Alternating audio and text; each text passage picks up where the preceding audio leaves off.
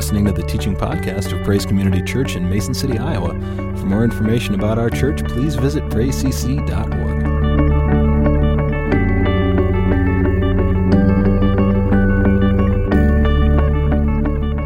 Well, last Sunday we started on a series on holiness, and my plan for Renew this session is just to kind of expand on what we talk about on Sunday mornings, just to expand on that tonight. And so I want to kind of just say a little bit more about what we talked about on Sunday morning, and just to recap for those of you that maybe were not able to be here, that word holy or holiness in the Greek is the word hagios, and it really kind of means set apart, consecrated, to cut off. It can mean sanctified. And so to be holy is really to be distinct, to be separate, to be in a class by oneself. Holiness is what separates God from all other gods. It really is what, when Isaiah saw the Lord high and lifted up, that is him in his holiness. He's separated. He is apart from any other thing or person. So the word holy or holiness means that the one who is holy is uniquely holy in that they are separate, they are set apart from all others. There's no rivals, there's no competition, there's nothing in comparison. Now, when the Bible refers to God as holy, again, it means that God is, again, transcendently separate. It means, again, He is high, He is lifted up, He is far above all others. And so, again, to be holy is to be other in a very different and special way. Hebrews 12:14 says this, "Make every effort to live in peace with everyone and to be holy. Without holiness, no one will see the Lord." Now, 1 Peter 1, beginning in verse 15, "But now you must be holy in everything you do, just as God who chose you is holy. For the scriptures say," and then again they're quoting Leviticus 11:45 here, "You must be holy because I am holy." So when God calls us to be holy, as He is holy, again, He is calling us, and He is taking and He is separating us away from sinfulness, just as He is separated from sinfulness. And that's why we say it is impossible for God to sin. It's impossible for God to lie, because He's holy. He is separated from all of that. So as God in His holiness is set apart from all others, so we too are holy and are also to be set apart from all others. And by that I mean we're exclusively His. We belong exclusively to Him, and nothing can separate us from Him. Now, I also talked about how holiness is really more a state of being rather than doing.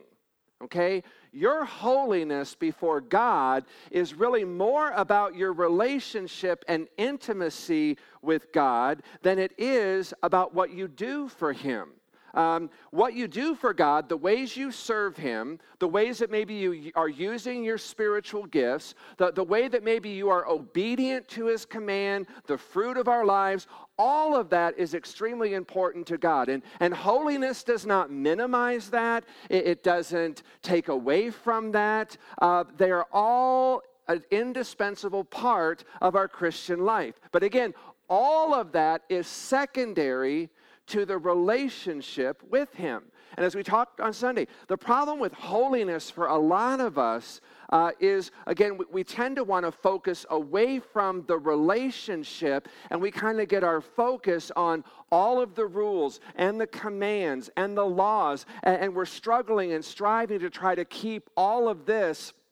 And oftentimes what happens is all of this kind of becomes a distraction to what really needs to be happening here in the relationship with God. We see this so clearly, I mean, in the way that Jesus dealt with people, that oftentimes the religious community, they just kind of wrote off as unredeemable trash. Take, for instance, the woman who's brought to Jesus in John 8.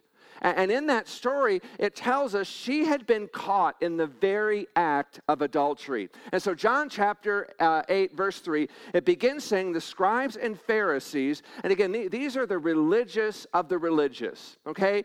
They brought a woman caught in adultery, and they kind of took her to the center of the court, like in the center of the city, and they said to Jesus, "Teacher, this woman has been caught in adultery in the very act." And we caught her with her hand in the proverbial cookie jar. Now the law of Moses commanded us to stone such women. What then do you say? Now, again, just a side note here, the law of Moses to which they were referring to was Leviticus 20:10, and here's what it says. If there is a man who commits adultery with another man's wife, the adulterer and the adulteress shall surely be put to death. Now, obviously, Jesus would have been very, very familiar with the law of Moses that they are referring to here. But you'll notice the only one they bring to Jesus is the woman. Even though they already admitted, we caught this woman in the very act. I mean, we saw them together. The only one that they bring is the woman. They leave the man out of it. So this is pretty selective justice on their part, a fact I'm sure does not escape Jesus. So continuing on with John 8, verse 6, they were saying this, testing him, so they might have grounds for accusing him. And I'm pretty sure by now Jesus figured this out, partly because they only brought the woman and not the man. So Jesus knows they are up to something much bigger than just trying to get justice here. But it continues on, but Jesus stooped down with his finger and wrote on the ground. While we don't know what Jesus was writing on the ground, some theologians speculate that maybe Jesus was writing the names of all of the women the scribes and Pharisees had had adulterous relationships with. But when they persisted in asking him, Jesus straightened up and said to them, "He who is without sin among you, let him be the first to throw a stone at her." Now, Jesus kind of just quotes the law of Moses back to them because he's making a reference here to Deuteronomy 17:7, where it says, "The witnesses must throw the first stones, and then all the people may join in. In this way, you'll purge the evil from you." It may also be when Jesus called the scribes and Pharisees, when he said that to them, he who is without sin among you, Jesus may have meant he who is without the same sin of adultery, not just sin in the general sense. He's saying, let any of you here who are not guilty of the crime of adultery, let you be the first ones to cast a stone at her. I say this because Paul makes this observation in Romans chapter 2, verse 1. And Paul says, you may think you can condemn such people, but he says, but you are just as bad, and you are without excuse. When you say they are wicked and should be punished, you are condemning yourself. For you who judge others do these very same things. So, in all likelihood, those people that are there accusing this woman of adultery and wanting to condemn and judge her, probably in all likelihood, were people who were guilty of the same thing. So Jesus may have been saying there, if there's any among you who have never committed adultery, you go ahead and be the first one to throw your stone. Now, continuing in John 8, verse 8, again, Jesus stooped down and wrote on the ground. When they heard what Jesus said, they began to go out one by one, beginning with the older ones, and Jesus was left alone, and the woman where she was in the center of the court. Straightening up, Jesus said to her, "Woman, where are your accusers? Didn't even one of them condemn you?" "No, Lord," she said. And Jesus said, "Neither do I. Go and sin no more."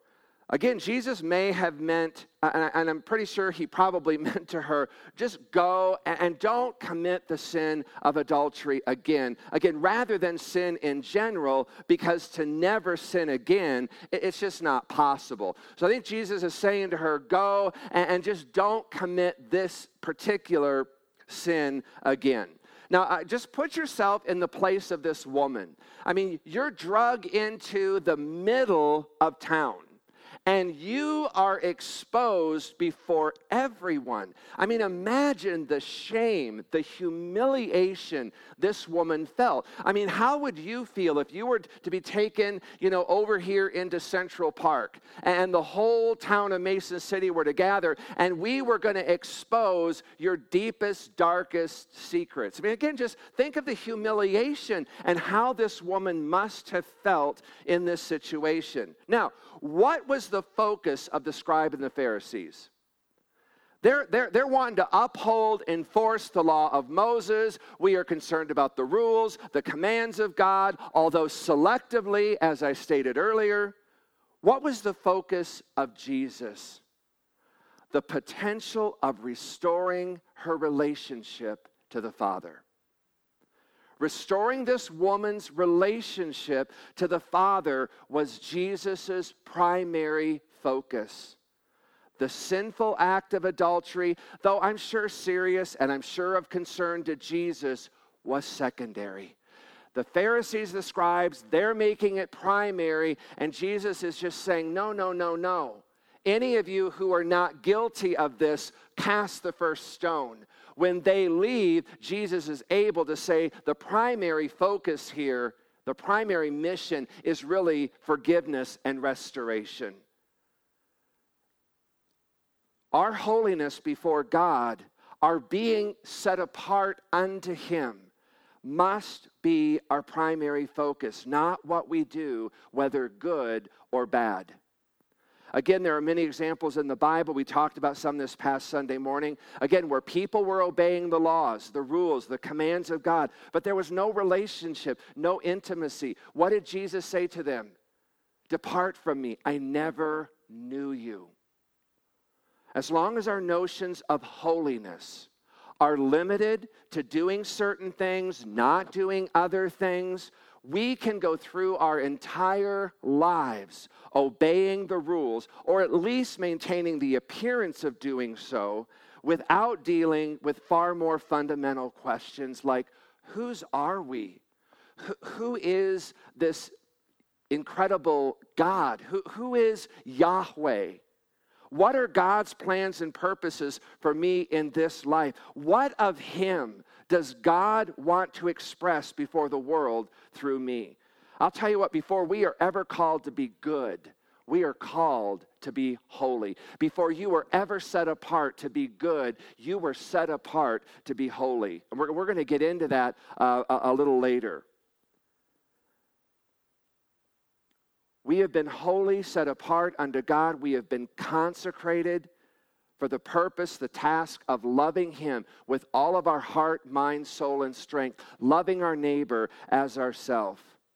That is why I say your holiness before God, it is so much more about your relationship, your intimacy with Him, than merely striving to obey a bunch of laws, rules, and commands, as good, as righteous as they are. And I'm not trying to put down, I'm not trying to minimize the laws, the rules, the commands. They are important, but they are secondary to the primary focus of our relationship with the Father. Again, I told you on Sunday, there are just so many times I get so caught up in this that I just start to feel burdened. I start to feel weary. I feel frustrated. I'm getting burned out. And I just have to say, stop and get your focus back up here. And man, I'll tell you what, folks, when we are loving Jesus with all of our heart, mind, soul, and strength, so much of this kind of just takes care of itself.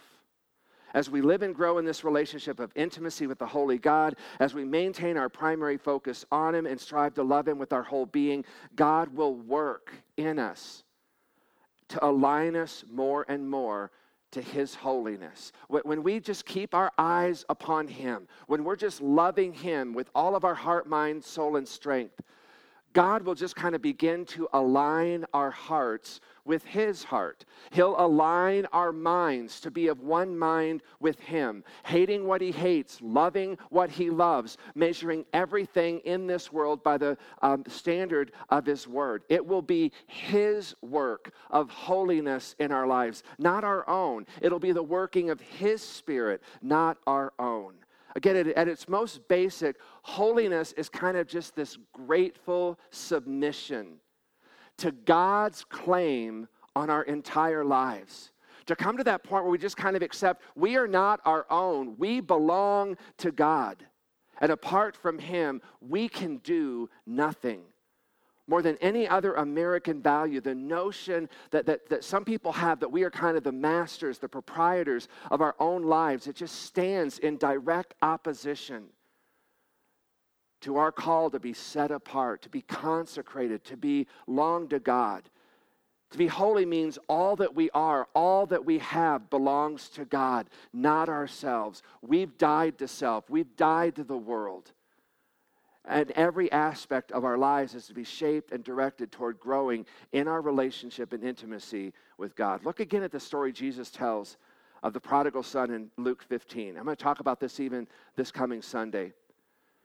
Remember that story? The son basically asked his father for his share of the inheritance while his father is still alive. I'm telling you what, when Jesus gave that part of the detail of the story, it was shocking to the listeners. I mean, it'd be like you going to your mom and dad, if they're still alive, and saying, you know what, I've waited long enough for you to die, and I want my share of the estate now. There's just something that is so cold, so cruel, so callous about that. So as Jesus tells this part of the story and as he reveals that detail, there's kind of just a collective gasp among the listeners. They're thinking, how could anyone be that cold and that indifferent? So the father honors his son's request. The son leaves his father's house, and he goes into a foreign land. And there he spends his father's entire inheritance on wild and loose living. Once all of the money is gone, his friends have abandoned him. Remember, he ends up on a farm feeding pigs, which is the bottom of the barrel living for a Jewish person. I mean, you couldn't get any lower in life than doing what this son was doing. So hungry, broke, tired, and without hope, he kind of hatches this scheme. The Bible says he kind of just comes to his senses, and he decides he's going to return to his father's house, and he's going to beg his father to just bring him back on as a hired servant. He even kind of has this speech that he's written, and he's memorizing what he will say to his father when he sees him. And Jesus in the story, he says, as the son approaches, the father sees him from a distance. And it says that he's filled with compassion for his son, and he sees him, and he runs to him, and he embraces him and just smothers him in kisses. And the son says in verse 21, Father, I have sinned before heaven and in your sight. I am no longer worthy to be called your son. Now, before the son could say another word in this memorized speech, the father instructs his slaves to bring out the best robe, says, put it on him. Give him a signet ring and sandals on his feet. And again, the signet ring, what it was the authority that this son could now conduct business in his father's name. He could make transactions in his father's name. And all of this was done to convey to the son that the father had forgiven him and the relationship was restored. Then the father called for the slaves to slaughter and prepare a fatted calf. They were going to celebrate the return of his son. This one that was dead is now alive. He that was lost is now found. Okay? Now, you remember the older son comes home, and he hears and he sees all of this music and dancing and celebration. He asks what's going on, and he's told his younger brother has returned safe and sound. Remember the reaction of the older brother? He becomes very angry. His father goes to him, and he pleads with him to join them in the celebration. I want you to listen to the older son's response. Look, for so many years I have been serving you, and I have never neglected a command of yours.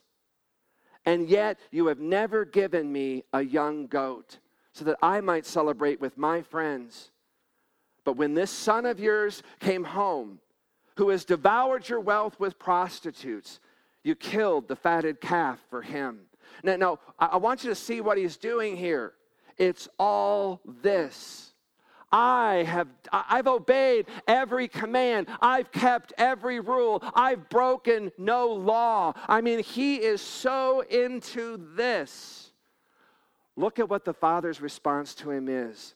Son, you have always been with me, but you've been too busy with this to know this.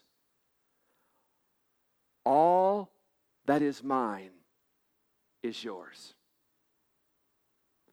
This is what we miss when we're busy with this. We miss, I've always been with you. All that is mine is yours. And folks, you're going to miss this every time you're tending to this. When this becomes the primary and this becomes secondary or worse, you are going to start sounding like an older son. The Father's response, it is a deeply relational response. You've always been with me. We've always had a father-son relationship. But again, because the primary focus of the older brother was solely on obeying all the rules and the commands of his father, he lost sight of the fact of what his father had was his. Again, when we make our relationship with God all about our obedience to the rules, the laws, the commands, again, as good, as righteous, as holy as they are, we will we'll miss out on the blessings and benefits of all that God has is ours because we are his, he is ours. That is the essence of holiness. We have been set apart unto him. That is what holiness does. For the purpose of him lavishing his agape love upon us, which will inspire us to love him in return with all of our heart, soul, mind, and strength, as well as our neighbor and ourselves. When that happens, when those two things come together, as Jesus said, that was the first commandment, love the Lord your God with all your heart, mind, soul, and strength. Said the second commandment is like it, love your neighbor as yourself. When those two things come together, what does Jesus say happens in Matthew 22, verse 40? He says, the entire law of Moses and all the demands of the prophets are based upon those two commandments. In other words, what Jesus is saying, if you'll just keep those two, you can't help but keep all the 633 other laws, rules, and commands because they all flow out of that. When we get those two things right, loving God, loving our neighbor, loving ourselves, everything pertaining to the law, the rules, the commands of God will take care of themselves. They'll kind of just fall into place. This is the yoke Jesus said would be easy and light in Matthew 11:28. In Matthew 11:28, Jesus said, come to me, all who are weary and heavy laden, and I will give you rest. Take my yoke upon you and learn from me, for I am gentle and humble in heart, and you will find rest for your souls. For my yoke is easy, my burden is light. I believe when we're just loving God with all of our heart, mind, soul, and strength, loving our neighbor as ourselves, I believe that is the yoke that we are called to carry. And when we do that, it makes all of the other things that we try to manage over here lighter and much easier. As a matter of fact, before I came up, Danielle was sharing with me, a friend of hers was just kind of talking about just, again, not feeling worthy. Do you think that the prodigal son felt worthy when he came back to his father? No, I don't think he did. I don't think he felt worthy at all. And that's precisely why Jesus tells the story, because, again, when we kind of get to that place where we just don't feel worthy, regardless of what we've done, Jesus really kind of tells the story, and what he does is he really kind of exposes in a lot of people's hearts the reason you have a difficult time believing and accepting this is because you really don't know your Father. And I am here, Jesus said in part, to reveal to you who the Father truly is. I mean, we sing the song here all the time, you're a good, good Father. And again, oftentimes when we find ourselves in a place of unworthiness because of God's goodness or his mercy, or whatever it is that God is doing, whenever we feel a sense of unworthiness about that unworthiness really kind of comes out of a place of, we really didn't know you. Because if we really had known you, we would know we don't need to feel unworthy. So again, this is that call to holiness. Again, that is that yoke that Jesus wants us to take on ourselves. Is that, again, holiness is more about our being in a right relationship with God than getting kind of all hung up and all focused on this over here. Amen? Amen. Anybody questions or comments? I told you on Sunday I would open that up for questions or comments.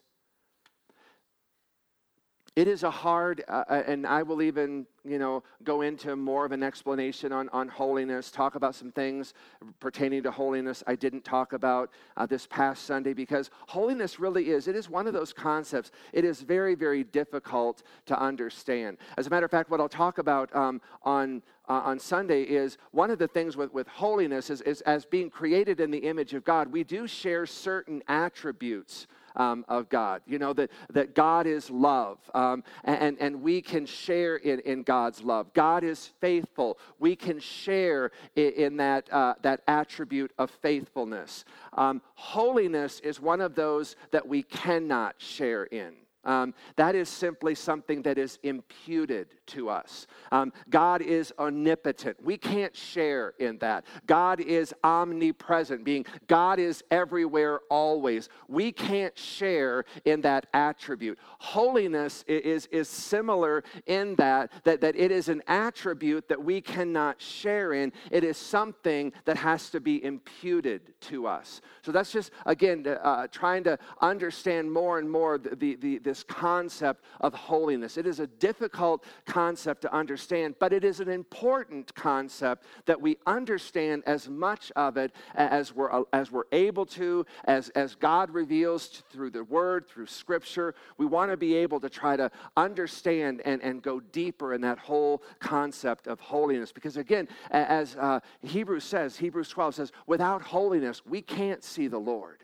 So it is important that we understand that we're pursuing holiness with the Lord. Again, it is a concept that is foreign to a lot of us.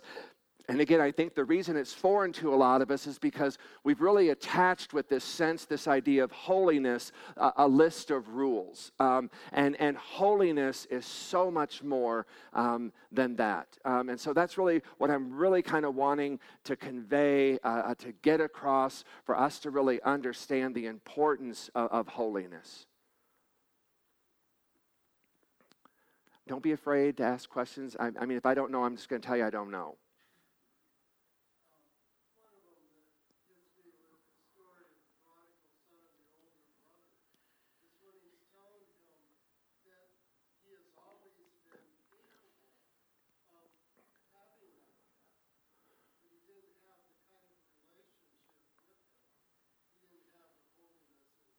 Right. Well, and you get the sense that he doesn't know his Father. Is really kind of part of what Jesus, and I think again, it reveals something also about our hearts when we find ourselves in similar places and positions and accusations against God. It is, we really do not understand. We do not know you the way you truly are. And I think all of us, I think all of us can acknowledge up to a certain point that there are things we learn about God that just blow our socks off. Man, I didn't know you were like that. And again, I think oftentimes when we mess up in life, it is so hard to receive the grace and the forgiveness and the mercy of God because, again, we don't feel worthy. We don't feel like we deserve it. And when we're thinking that way, again, what it's saying to us is you really don't know your Heavenly Father if that's how you feel. And so again, even in the story, in the human relationship, I mean, you get the sense that the son really doesn't even know the true heart of his Father. Everything I have is yours. And he never realized that, or he never valued that. And again, I think sometimes we're guilty of that in our relationship. We don't realize that about God. We don't value that in our relationship with God. And I think, again, Jesus came to reveal the true heart of the Father.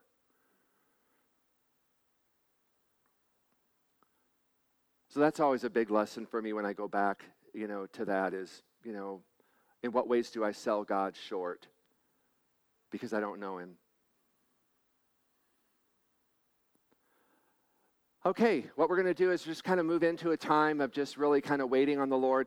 I'm not going to, obviously we spent the last 2 weeks really kind of going through and just kind of doing an overview of the spiritual gifts. I do have the handouts, kind of had encouraged you to bring those. If you bring a Bible, just tuck those in there. So again, it gives you kind of an idea of what we're doing. But again, we want to just, the 9 spiritual gifts, we want to just be able to wait upon the Lord for just the Spirit to move in the manifestation of any or all of those gifts tonight.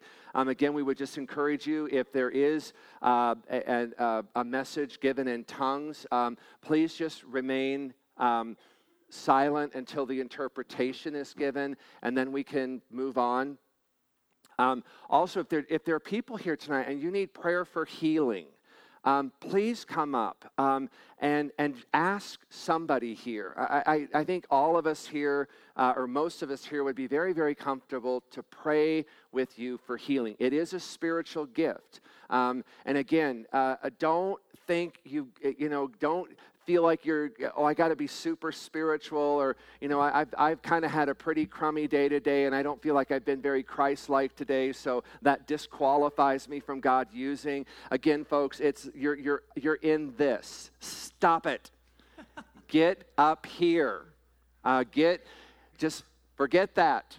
Just say, okay, yeah, it's been a rough day. I've had some crummy things going on today, but you know what? I'm making the decision to stop all of that, and I'm just going to love Jesus with all of my heart, mind, soul, and strength, and I'm just going to ask him to use me in spite of all of my weaknesses, because when we are weak, he is strong. And so we just come tonight not out of any great spiritual strength that we have, not out of any great abilities we have, but just because we serve such a great and awesome God. And he wants to use us, to move through us, to be a blessing to other people here tonight. So if you're here and need healing, just let us know. We will come. We will lay hands on you. We will stand. We will trust. We will believe for complete and full healing tonight. So I just want to put that out there. I don't, make that, say that every week. But again, I just want you to kind of know that's how we think. That's the position we take here when it comes to the spiritual gifts, particularly in that realm of healing. If you have a prophetic word tonight, I say this every week, and I feel like I'm speaking to the wall. I'll get home, and somebody will text me, God gave me a bunch of pictures tonight, but I just didn't think that he wanted me to use them. What do you think? I wrote back and said, well, then God wouldn't have given you any pictures if he didn't want you to use them. The fact that God gave you a picture, a word, or a phrase is an indication that he wants you to get up and share that. So I just say to you tonight, please don't minimize that. You may think, oh, it's just a word. It's not that big of a deal. Like I said, God's going to start off in little ways with you, especially if you've not ever really done this. So again, just, be weak in that. Be humble in that. And again, just start with the small beginning. So I just kind of throw that out there to encourage you tonight. This is a safe place to kind of just begin to practice and just working in those giftings.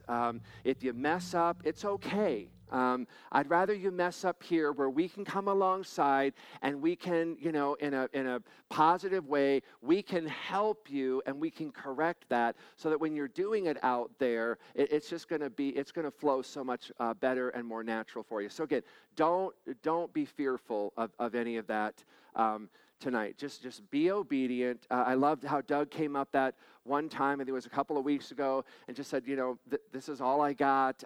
Didn't mean anything to him. Sat down and kind of just, felt like, oh, okay, well, I put myself out there, and I don't even know if it meant anything to anybody. That's okay. That's exactly what we need to be doing. So I just want to encourage you tonight just to feel free, however God is moving in you in those giftings. Father, we just thank you tonight, Lord, again, just for helping us and reminding us that, Lord, part of the essence of holiness is just getting our focus, getting our eyes back on you. Again, as we talked about Sunday, returning to our first love. And so tonight, God, we want to just set our focus, we want to just set our gaze upon you tonight. And God, we, in spite of maybe what's happened today, the last couple of days, God, we just set all of that aside. And God, we just again want to just put our whole focus on loving you with all of our heart, mind, soul, and strength tonight. And God, I believe, Lord, when we'll just do that, we'll just shift and we'll just make that alignment with you, that God, you'll come. And God, you'll begin to remind us that all that you have is ours. And you've made that possible through Christ. And so we thank you, Father, tonight for all that we have that is yours, that you have bestowed upon us, especially in through the spiritual gifts tonight. Father, we just ask for your Holy Spirit to come tonight and again just to release the giftings through your people tonight, that they would serve, that they would encourage, that it would build one another up. And so, Father, tonight we just come, we wait upon you. We thank you for your presence with us through the Holy Spirit. We thank you for your presence in this place, because where 2 or 3 are gathered together in your name. Thanks for listening. For more information about Praise Community Church, including gathering times and events, please visit us at praisecc.org.